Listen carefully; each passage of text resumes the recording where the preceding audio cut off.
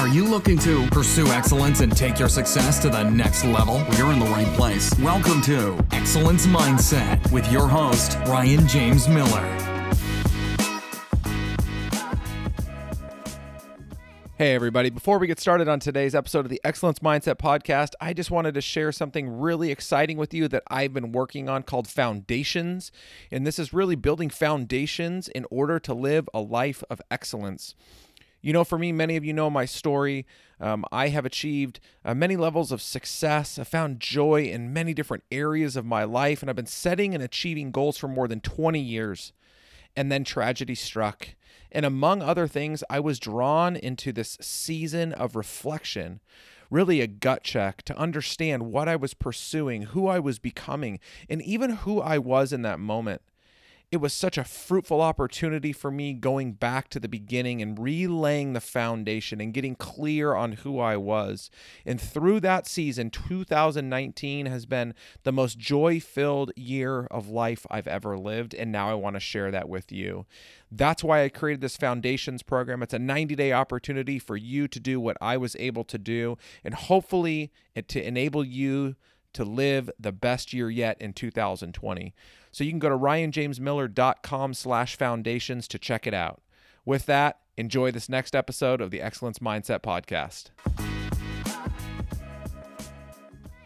Good morning. Merry Christmas season. No, Advent season. We're in church. I forgot. We say Advent, all right? Hope everyone's doing well. It's a nice Sunday. We're in week 2 of our series on living a life to the glory of God. Last week, Pastor Tony really set the stage for this idea that we, in all domains of life, are called to live a life to the glory of God. And I figured the best way for me to recap that was just to borrow my 10-year-old daughter's sermon notes from last Sunday. She doesn't even know. And so Pastor Tony posed the question, what is it like to live in the glory of God? And Chloe's answer was to call out to Him, to love Him, and for Him to love you. And then again, she said, living in such a way that you're saying something to God. And I think that actually does a great job of recapping this opportunity that we have to live a life that glorifies the God of this universe.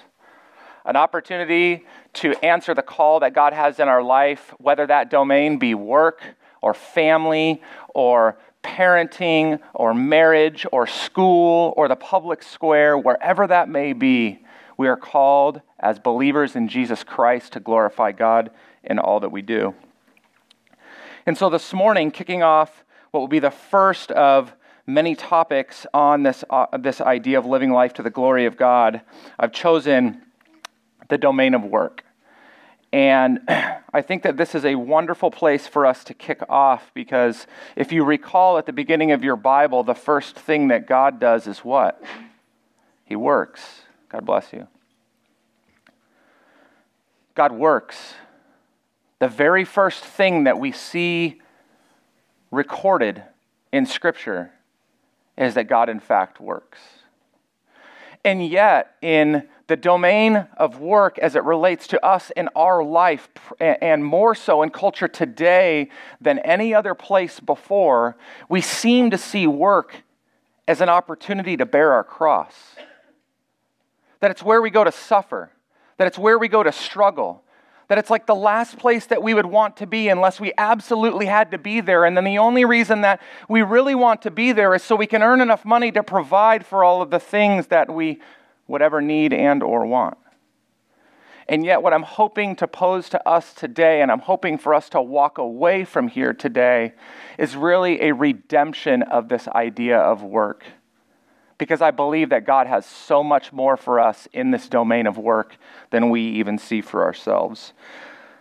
So I'm going to work through quite a few different passages, but if you want, you can turn to Genesis 1, because that's where we're going to begin, and we'll cover 66 books, and then, no, we won't do that. But we are going to cover some of Genesis, and then we'll move into Ephesians to finish off.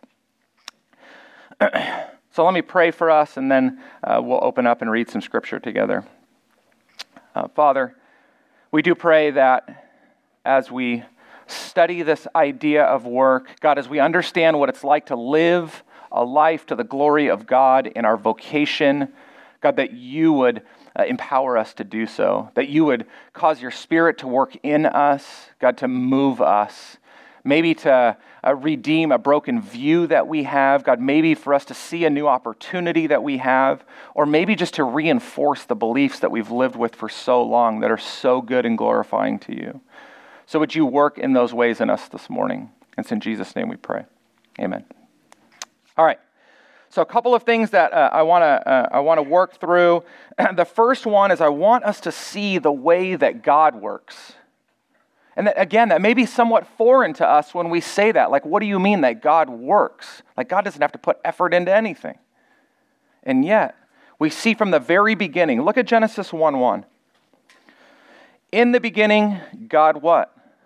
God created the heavens and the earth. The earth was without form and void, and darkness was over the face of the deep, and the Spirit was hovering over the face of the waters. Verse 3, and God said, let there be light, and there was light. In fact, meaning that God created the light. And God saw that the light was good. And then in verse 4, and God separated the light from the darkness.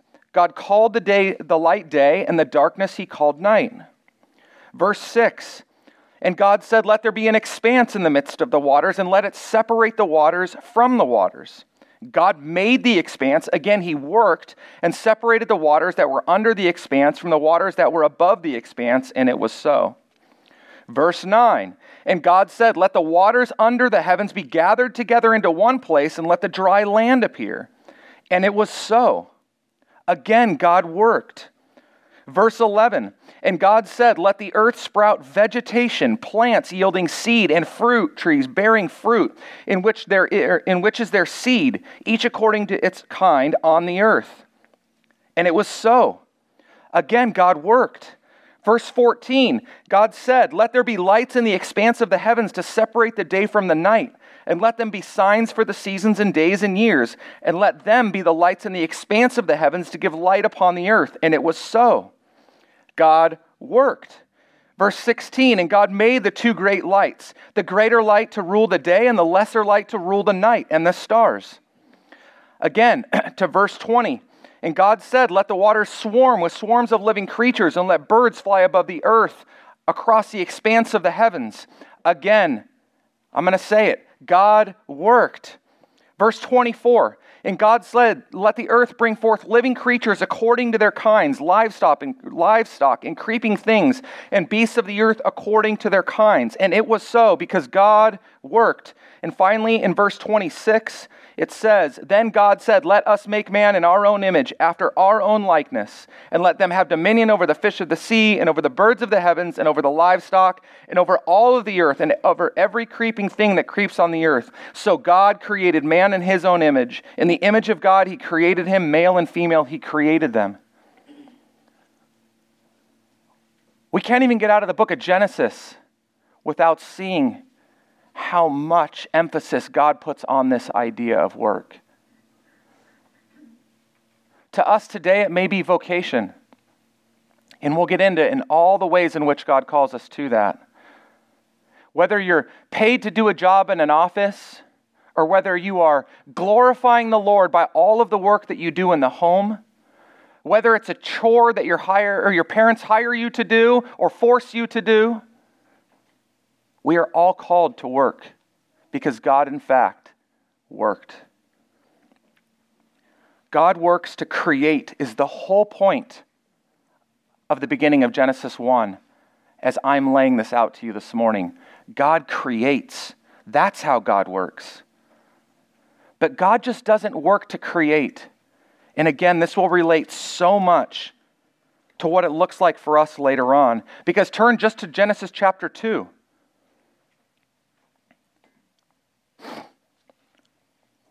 And skip down to verse 8, Genesis 2:8. It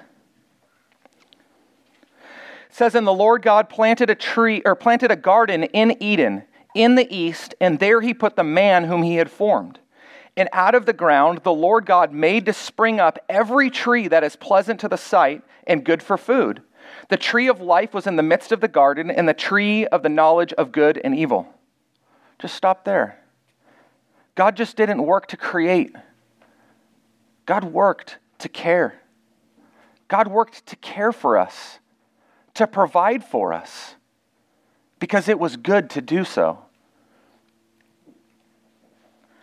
And then Genesis 2:15, check this out.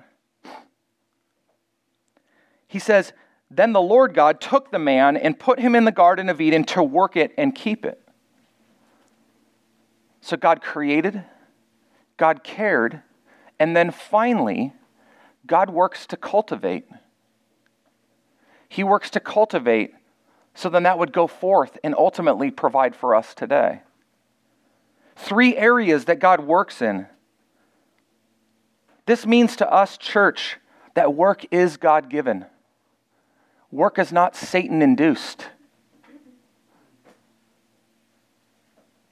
It's not just God-given, though. It's good. Work is good, and we can see that because work was instituted before the fall came. And this is going to carry into every bit of how we work day in and day out, and ultimately how we glorify God in the work that we do. Because if we don't believe that work is a good call on our life, and we don't believe that the fact and idea of work was in fact good because it was created by God, then we will go into the workplace and into the world with a broken view, and we will never truly be able to glorify God in it. By the way, work is so good that in John 5:17, and you can just reference this, Jesus says, "My Father is working until now, and I am working." Even far after the fall, long after the fall, the Father was working and the Son was working. And clearly their work looks a little bit different than our work does. But what that demonstrates to us again is that work is good, because that's the way that God works. Next. This will be very brief, and then I want to spend the majority of our time in the practicality of how we work. So if work is good, and work has been created by God, and God in fact himself works, has, does, and always will, then we need to see work through the lens of the gospel. Because you see, pre-fall, there was nothing but good, right? And so when Adam and Eve were initially working in the garden, things were probably really good. There was no labor, there was no sweat. It was really easy. They just produced everything that they needed. I don't know. It was wonderful. The fall came, sin entered the world, and now all of a sudden we have a broken view of everything, because sin affects everything that we see. And the only way that we know how to ever redeem or repair or regenerate anything is by the gospel. It's only because of the gospel that we can see anything as truly good as God would see it. So seeing work through the lens of the gospel first means that we must possess a gospel worldview in work, whether we say so or not. And so I want to pause here because this is really important for me to say this. This is most easily attributed or associated to something like artistry, so like music. We hear of this genre of music called Christian music. So there's nothing necessarily wrong with that. But here's what happens. Lecrae. How many people have heard of the artist Lecrae? I heard somebody say trash. That's okay. You can have your opinion.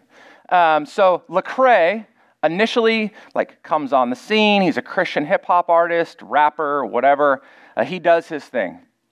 A few years ago, he decides he wants to kind of separate himself from that genre, just that classification. And he took more of a ration on social media in about a 12-month period than Joel Osteen has taken his entire life. And that's saying a lot.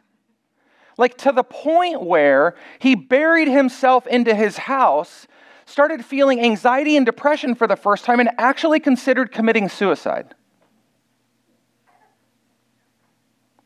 And why? Because he no longer wanted to label himself a Christian artist. He just wanted to be a Christian that created art. That says a lot about the way we see work and the way we see the things that we create, and even the way that we operate in the life that we do. If we see work through the lens of the gospel, then we should see that we are Christians in all that we do, because we are Christians. We create Christian architectural drawings, and somehow we do Christian banking. And everything that we do is in fact Christian, because we are Christians, because we follow Christ.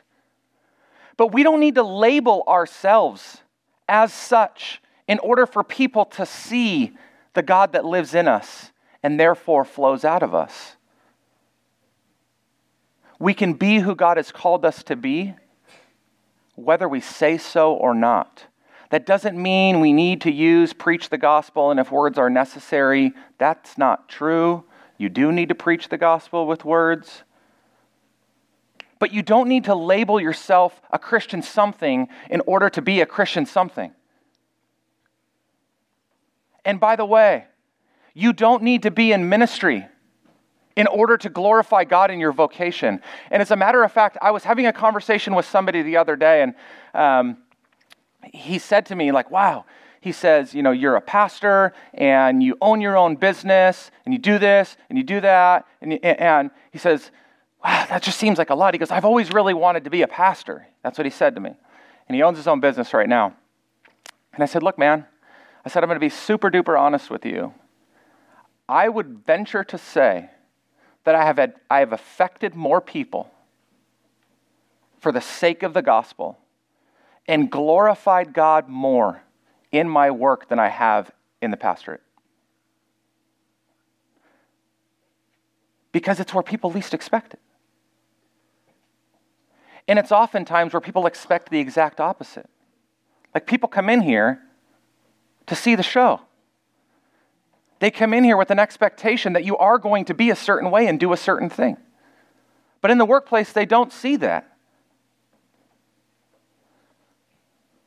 So I want to challenge the way that we see the work through the gospel. So 3 things that come out of that. Just if we have this gospel lens in work, 3 things that we should see, and then I'm going to move on to our final practicality. If we possess this gospel worldview in our work, then number 1, this is so important, please hear me say these 3 things. Number 1, we must honor God first and earn a wage second. You can just reference this if you'd like. 1 Corinthians 6, verses 19 and 20. 1 Corinthians 6, 19 and 20 says this. Paul says, "Or do you not know that your body is a temple of the Holy Spirit within you, whom you have from God? You are not your own, for you were bought with a price. So glorify God in your body." You say to yourself, like, what? That has nothing to do with work. And here you go. It has everything to do with work. Because you are an instrument in the hands of the Redeemer in the world. You are doing a work as unto the Lord, not as unto the company that writes your paycheck. You are called there by God, whether you actually earn money or not. Therefore, you are not your own. Therefore, you are there to honor God and earn a paycheck second. Number 2,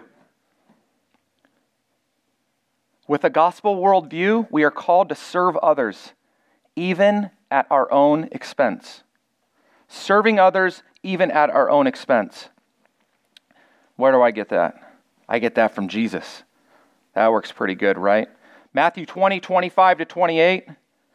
Jesus called to him and said, "You know that the rulers of the Gentiles lord it over them, and their great ones exercise authority over them. It shall not be so among you, but whoever would be great among you must be your servant, and whoever would be first among you must be your slave, even as the Son of Man came not to be served, but to serve, and to give his life as a ransom for many." Jesus came into this world, God of the universe, to serve. Therefore, we are called to do the same thing. We don't get a pass because we go punch a time clock. We don't get an opportunity to set aside our call to follow Jesus just because we're getting paid to do so. And I hear so many people say that. Well, they owe me. This is my job. This is my duty. This is what I receive as the result of work I do. And I'm like, no, they don't owe you anything. Because they didn't even place you there, God did. And guess what? Even if you did owe God something, you couldn't pay him back anyway. So just go and serve out the call that God has on your life in the place that he has called you to. I mean, moms, you know this better than anybody. There's a smile. That's so true. You don't even get to say that, right? Like you don't get to you don't wake up in the morning and you're like, I'm just here because I'm paid to do so. You wish. Your glory is in heaven. A while back, Julie and I had a great conversation, Pastor Tony's wife. I have a podcast, and we got into a lot of this discussion about just work and the home. And this, again, is an area that so needs to be redeemed to the glory of God. In so many different ways, for the ways in which people look down on that, other people that elevate it to this place of ultimate glory. But at the end of the day, let me just charge you with this, ladies, or maybe you men that are at home doing the same thing, because I don't necessarily think that there's anything wrong with that if that's specifically what God calls you to. So let me just say this to you. It's your call. And nobody, not even your husband, owes you anything for the job that God calls you to do each and every day in that home. And I say that with care and with love, knowing my wife has labored through that for the last 10 years herself, and watching the challenges of doing that, knowing some of you moms that do far more work in the home than any of us could ever do in the workplace. But it's where God calls you. And if at some point you feel like that's not the place for you, then pray that God would call you to something else. But just know, whether you're in the home, whether you're in the workplace, you are called to serve and serve others, even at the expense of yourself, your time, your talent, your treasure. We set that aside when we step into the call that God has on our life, regardless of where that is. And finally, in this area of possessing a gospel worldview on our work, number 3 is we must work as unto the Lord. And I'm going to get into this more practically in a bit, so I'm not going to spend a lot of time here, but Colossians 3:23, right? Whatever you do, work heartily, as for the Lord and not for men. Work is for the Lord. All right, here's where we're going to spend the majority of our time. But I want you to understand, again, I'm going to try and keep going back to this idea of work being good. And us with the necessity to have a lens through which we look at work, and that lens being the gospel. So the way we work, turn to Ephesians chapter 6, verse 5. I think that's it. I hope that's it. Yeah, Ephesians chapter 6, verses 5 through 9. I'm going to read this and then we'll work through it together. Chapter 6, verse 5. Bondservants, obey your earthly masters with fear and trembling, with a sincere heart, as you would Christ, not by the way of eye service as people pleasers, but as bondservants of Christ, doing the will of God from the heart. rendering service with a good will, as to the Lord and not to man, knowing that whatever good anyone does, this he will receive back from the Lord, whether he is a bondservant or is free. Masters, do the same to them, and stop your threatening, knowing that he who is both their master and yours is in heaven, and that there is no partiality with him. What a beautiful, beautiful articulation of our call to work. Number one, so this is, if you were an employee, I'm going to come at this from two places. If you're an employee in a company, or if you're a manager, an employer, a boss, very practically what this looks like. If you're in the home, you get to be both, I guess. That's kind of cool, right? You get two roles. Maybe that's just more burden for you. Employees first. 6:5 says, obey your earthly masters with fear and trembling. Obey your earthly masters with fear and trembling. As employees, we are called to work with respect and work with fear. Not being afraid of our bosses, but a fear of the Lord. This means, you guys, to the best of our ability, better than that, even if we can, we must honor authority. We must honor authority. I hear this, so most of you probably know, right? Like Pastor Matt, Pastor Tony, myself, we all have day jobs that turn into night jobs because we don't get them done during the day, and then that's why you don't get phone calls back from us sometimes. So I am a business consultant. I work helping companies consult on their business development and sales process from 2 employees all the way up to my largest clients, about 1,500. I also coach one-on-one with a lot of entrepreneurs, business owners, salespeople, and then I speak. So in this area of consulting, I get into some crazy, crazy stuff sometimes. Because I'm in the business trying to help with strategy, but eventually it works its way down into people. And the managers always hire me or the owners always hire me because it's their employees' problem, and what I really end up finding out is it's actually the owner's problem. That's a whole other story. But what I hear so often is how much people bash their boss and their employer. And here's the craziest part to me, okay? First of all, I used to do this too, right? It's been a long time since I've worked for somebody else, praise the Lord. But every so often, they all know I'm a pastor. It's just like it's out there. And so then they're like, hey, pastor, I'm a Christian too. And I'm like, awesome. And then I see the way they work. And I hear the way they bash their employer. If that's you, you got to quit that right now. Frankly, I'm going to say, in all the love and care in the world, I don't care how they treat you. You are called to honor the authority in the place that you work, regardless of how they treat you. Because part of Jesus' work involved him being beaten to death. Let that sink in for a second.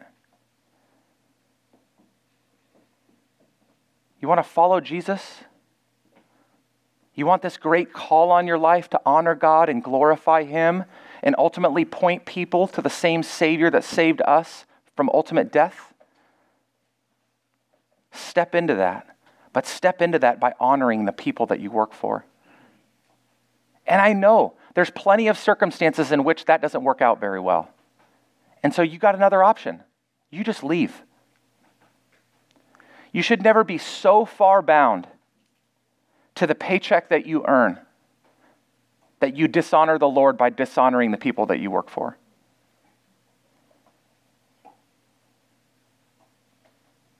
That's heavy, right? Because for some of you, you're like, if I don't take a paycheck, I don't eat. Then you better bear it. And you better find a way to honor them. Because your only other option is to quit and go find yourself another job. It is not to dishonor that person, because ultimately you're dishonoring the Lord. And that is not glorifying to God. That's just one thing. On top of that, as an employee, make every effort to fulfill requests and find privilege in the work that you get to do. You don't have to go to work. Because I guarantee you, you're going to come across somebody in your life that would love to go to work and can't. Whether that's because they're physically unable to do so or because they cannot find a job for themselves. They would love to go and do the job that you do and collect any sort of money for it. You don't have to go to work. You get to go to work because God has called you to do so. Do that well. So first, as an employee, was to work with respect and fear. Number 2 is to work with sincerity of heart. That's the second part of verse 5. It says, "Bondservants, obey your earthly masters with fear and trembling, with a sincere heart, as you would Christ." Sincerity of heart here, to the best of my understanding, particularly as it relates to the work that we do, means this. Have a Christian ethic. Have a biblical ethic. Have a pure heart with the work that you do.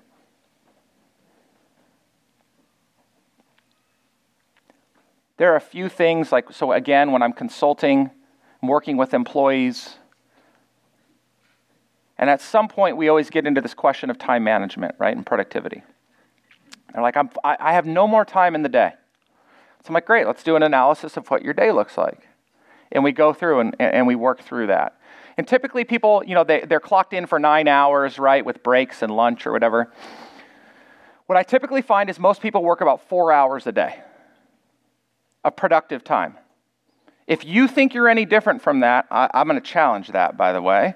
And I would love for you to do this on yourself. Except for the guy that's also mandated to sit in the classroom and have everybody stare at him all day long. That's a little bit different. But if you were to do this every time, on the clock, every time that you check social media, you're off the clock. Every time that you go to take a phone call, you're off the clock. Every time that you check the internet for something else, you're off the clock. Every time you take a mental break because that's what you just have to do in the middle of the day, you're off the clock. And guess what? Ultimately, particularly when you're doing so because you are driven to do something other than work in the middle of the day when you are working, you're stealing from your job. I mean, there's no way around it. You're getting paid. You're on their time. But you're doing things on your time. That's a hard one to consider. But if we're thinking about what God calls us to work with all integrity, to work as though Christ worked, then we would honor the place that we worked, and we would live out that call by working each and every minute of each and every day that we're called to work and get paid to do so. Number 3, as an employee, work hard always. This is verse 6. It says, not by the way of eye service as people pleasers, but as bondservants of Christ. Do not just work to please or to show off or only when other people are watching. Again, you're up for a promotion and all of a sudden you get all your stuff together. You get really, really productive. You're structured. You're doing everything that you're supposed to do. You don't get the promotion. And you just go back to doing things the way you used to do them before. I mean, that happens. It's so easy. Like when the boss is around, how many people have heard the phrase, would you do that if Jesus was sitting right next to you? I mean, first of all, kids, he's sitting right next to you. Right now. God sees it all. So that doesn't work. But the other side of it is what if your boss was sitting right next to you? You should never have to ask that question. You should work as though the Lord was staring at you the whole time, if I could make that a biblical case. I can't, but do not just work hard for a certain circumstance, or because you're up for more money, or because you're afraid to lose your job. I know a lot more of you guys out here in the way that you work than the ladies, only because I spend a lot more time with you guys. And I think of guys like Jesse. So that guy, he lives to work. Right, Jesse? Jesse smirks. He's like, whatever, I just work. But he will work and work and work to the best of his ability. And I don't think, as long as I've known him, I don't think anything has ever changed the way he's worked, because he so much loves the opportunity God has given him to do the things that he does. And if he told you what he did, 90% of you would not want to spend a second doing it, right? But to him, he loves it. He just lights up doing it. Work hard each and every day, as unto the Lord. Ladies, right? Danger zone when I say ladies and then I say what I'm about to say. I know, but I love you enough to say this. Don't slack off around the house if that's what God has called you to do. That's going to look different for all of you. I get that. But if every day is just this hamster wheel of I'll get to it tomorrow, there's something that's off. And I'm going to encourage you to find some structure. Find some other ladies that have done that well and can help you through that. You must work hard. Please do so. And lastly, as an employee, work with a good will. That's verse 7. It says, rendering service with a good will as to the Lord and not to man. Have a joyous heart when you work. I mean, do you understand here? Like, we're talking about living a life to the glory of God. We go into this domain of work, which I believe is just one of the many that God calls us to. I don't see them as silos. I see work as just another calling that God has on my life, probably yours as well. But as we think about going to work, if we worked with respect and fear, with a sincerity of heart, always working hard and with a joyous heart, with goodwill, like, how far apart would that set you from 99% of the workforce? What would that do to demonstrate to other people that you're different? You don't even have to call yourself a Christian yet. Like, this is the beauty of doing these things. So, I get to talk about myself because I'm preaching. I will tell a story of yours if you would like me to. But I once was on a podcast, and I had somebody ask me this, no joke. Like, how can you do all those things as a salesperson and not lie or cheat about it? How can you be successful as a salesperson and not have done something to undercut somebody? Because it's like the top 2 or 3 most dishonest profession as they rate them. Pastors become like number 1. Why? Because God's called me to do so. And I remember, by the way, what my life was like previous to coming to Christ in the workplace and what it is like now. Because before, I wasn't so much about like cheating people or tricking people. Like, I can sell my way out of just about anything, but it wasn't so much that as it related to my work. So there was a period of time I worked for a large publicly traded corporation. I was one of about 150 salespeople, but I found myself in the top 1 or 2 salespeople the entire 5 years that I worked there. So I was just fortunately very successful. I was not a Christian for the first 2 years of working there and then became a Christian. During that time, though, even as an infant Christian and not getting the whole like God is actually like calling me to do something way of life. And so I would hit my numbers early in the month, and then I would go play golf. Like 3 days a week on my company. Because I could always find somebody to call a client. And we played some really nice golf courses. I can't afford to do that now. And I'm my own boss. I'm not a good boss to myself. Also, my boss would call me. Where are you? What are you doing? Oh, I'll be there in a little bit. I'm just at home hanging out. Haven't even gotten ready for the day yet. I'll take a phone call or 2.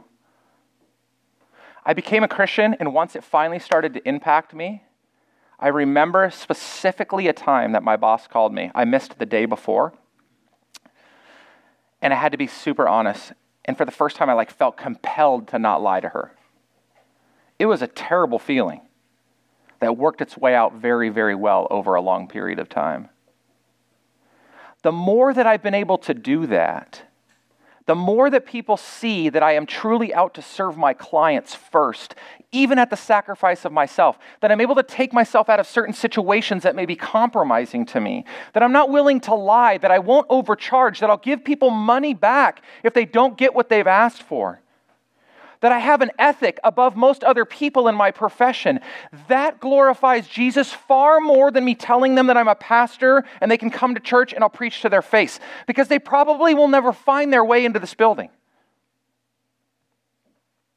So much so that I even officiated a wedding of a woman I met at a networking event. 2 non-believers trying to find their way back to Jesus.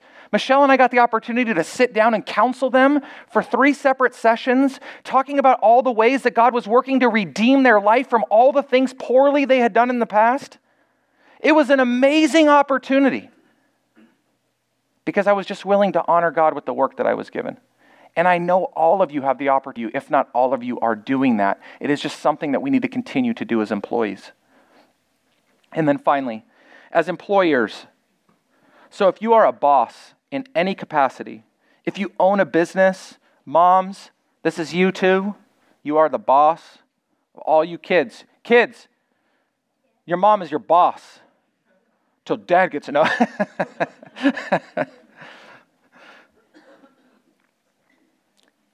As a boss, as an owner, as a manager, number 1, you are a fellow slave. Kids are like, yeah. They don't understand that enough to know.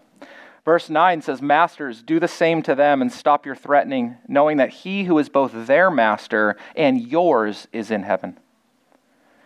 You too are a slave. All of the above things. Again, I hear these crazy things all the time. I can't wait to be a manager so I can boss people around and nobody bosses me around anymore. I'm like, look, you got another thing coming. And as a matter of fact, when all the crud starts to come out, it doesn't roll downhill. It rolls uphill. It goes against all science, right? You are no better. You are no different. You are no more valuable than anybody that works for you. No more whatsoever. This is why, by the way, when I consult companies, I try and break down and remove as many titles as possible. I hate titles. I hate directors of, I don't hate the people, I hate the title. Managers, unless they're absolutely necessary, all it does is create levels of hierarchy in a company that are not necessary. Because very, very few and far between are they actually being used to enable and empower people to do good things. It's just used so the person above them doesn't have to yell at the people below them anymore. And so they just put somebody in between to do all that work for them. And that person has no ability to do that. But no matter what, if you here are a boss of any kind or an owner of any kind, please know that you should see yourself as the least of these, not the greatest. Number 2, do not threaten. Do not threaten. Paul says right here, stop your threatening. Fear should never be used to motivate anything. Except kids, if you do that one more time. But really, there are so many better ways to motivate people to do the things that you would like them to do than to fear them into it, than to threaten them. Fear does not motivate. God-honoring character does. And where it doesn't, you don't have to worry about it anymore. Because all you're called to do is honor God in the work that you're doing. And lastly, as an employer, as a boss, as a manager, treat everyone the same. Finally, Paul says there is no partiality with him. We must treat everyone the same. Like we've been going through the book of Revelation, we know that in the end we are going to be worshiping the Lord with people from every tribe and tongue and nation. We have an opportunity to do that very same thing in the workplace. You know, it's a very, very hard topic to discuss in a soundbite, but I do want to say something to this. Right now, more than ever before, there is so much contention around partiality in the workplace, right? Do people of different gender, of different race, of different sexuality get treated differently in the workplace than others? My answer is 100% yes. Do we need to do things to elevate women to places that they have not been elevated to ever before in the history of this country inside the workplace? Absolutely. No question about it. But if you think that some worldly structure or movement is ever going to ultimately solve the partiality problem in this world, you have another thing coming. Only God will ever be able to break down that barrier, to close that gap between the way a world sees a man and a woman in the workplace. That doesn't mean that we don't make every effort to do the best that we can to help support women as they're moving through the workplace. That's not as though we don't help people of other races. God would never treat them differently. He would call them all to the same standard. We should too.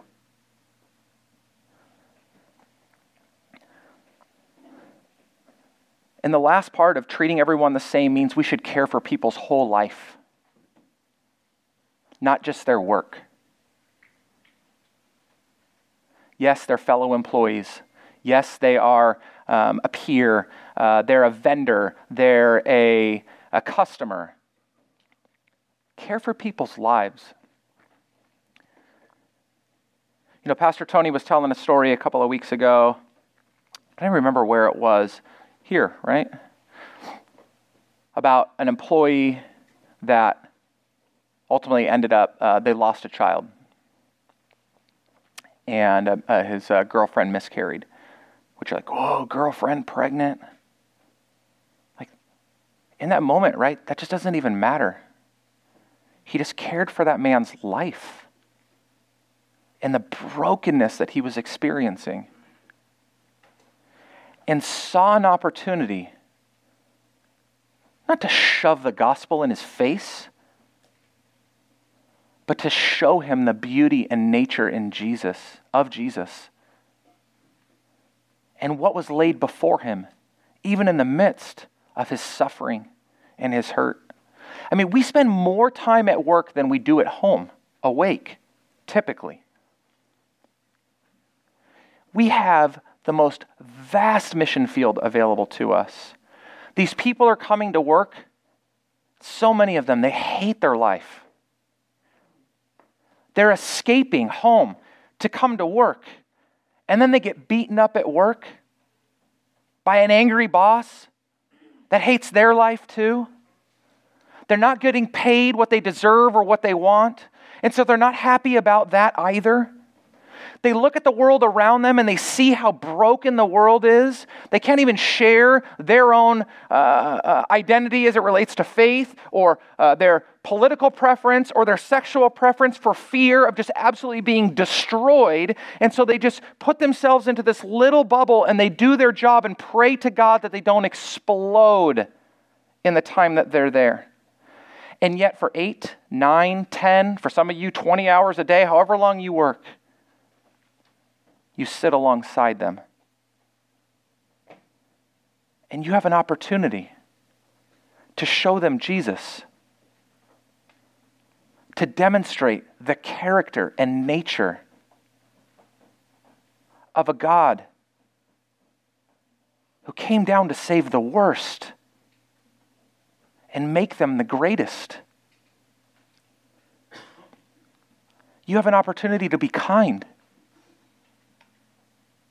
to love people regardless of what they look like or even act like. You have an opportunity to show people that your title, your paycheck are not your God. And all the while, here's the best part about this, by the way. As everyone's watching, we as Christians should seek to be the greatest.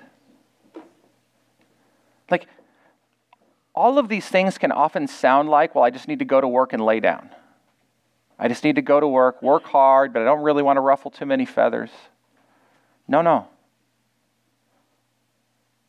You should want to stand at the top step of the podium. You should want to run companies. You should want to change the world. If God calls you to make billions and billions of dollars, do not run from what God calls you to. We should want to be the most successful, whatever that looks like for you in the workplace, because that's honoring to God. To do as much with what God calls you to. So seek after that. But ultimately, here's an even better thing.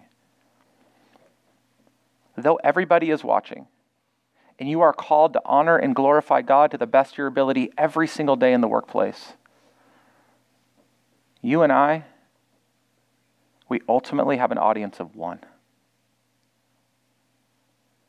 And He is watching our every move. And here's the craziest part about it.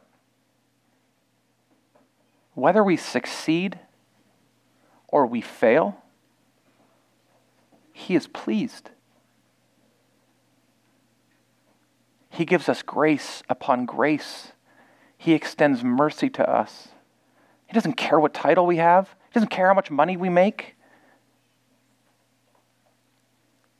What an amazing opportunity we have.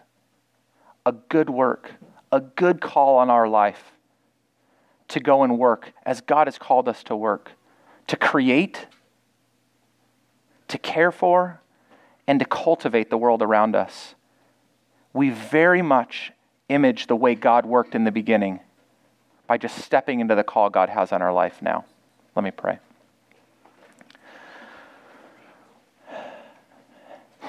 Lord God, we thank you for your word, for the ways in which, God, we can see the beauty of how you worked. And while we will never perfectly be like you, there are so many ways that we can strive to image Christ in the workplace. Whether that be in the home, in the garden, in an office, working for a big company or working for ourselves.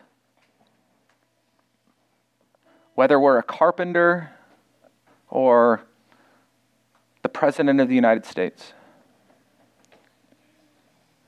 We are called because you have called us to honor you and to glorify you to the best of our ability in all that we do. And so would you empower us? Would you help us to continue to do that? We thank you, and it's in Jesus' name we pray. Amen. Thanks so much for listening to this episode of Excellence Mindset with Ryan James Miller. If you enjoyed today's episode, please leave a review and subscribe. And for more great content and to stay up to date, visit RyanJamesMiller.com. We'll catch you next time.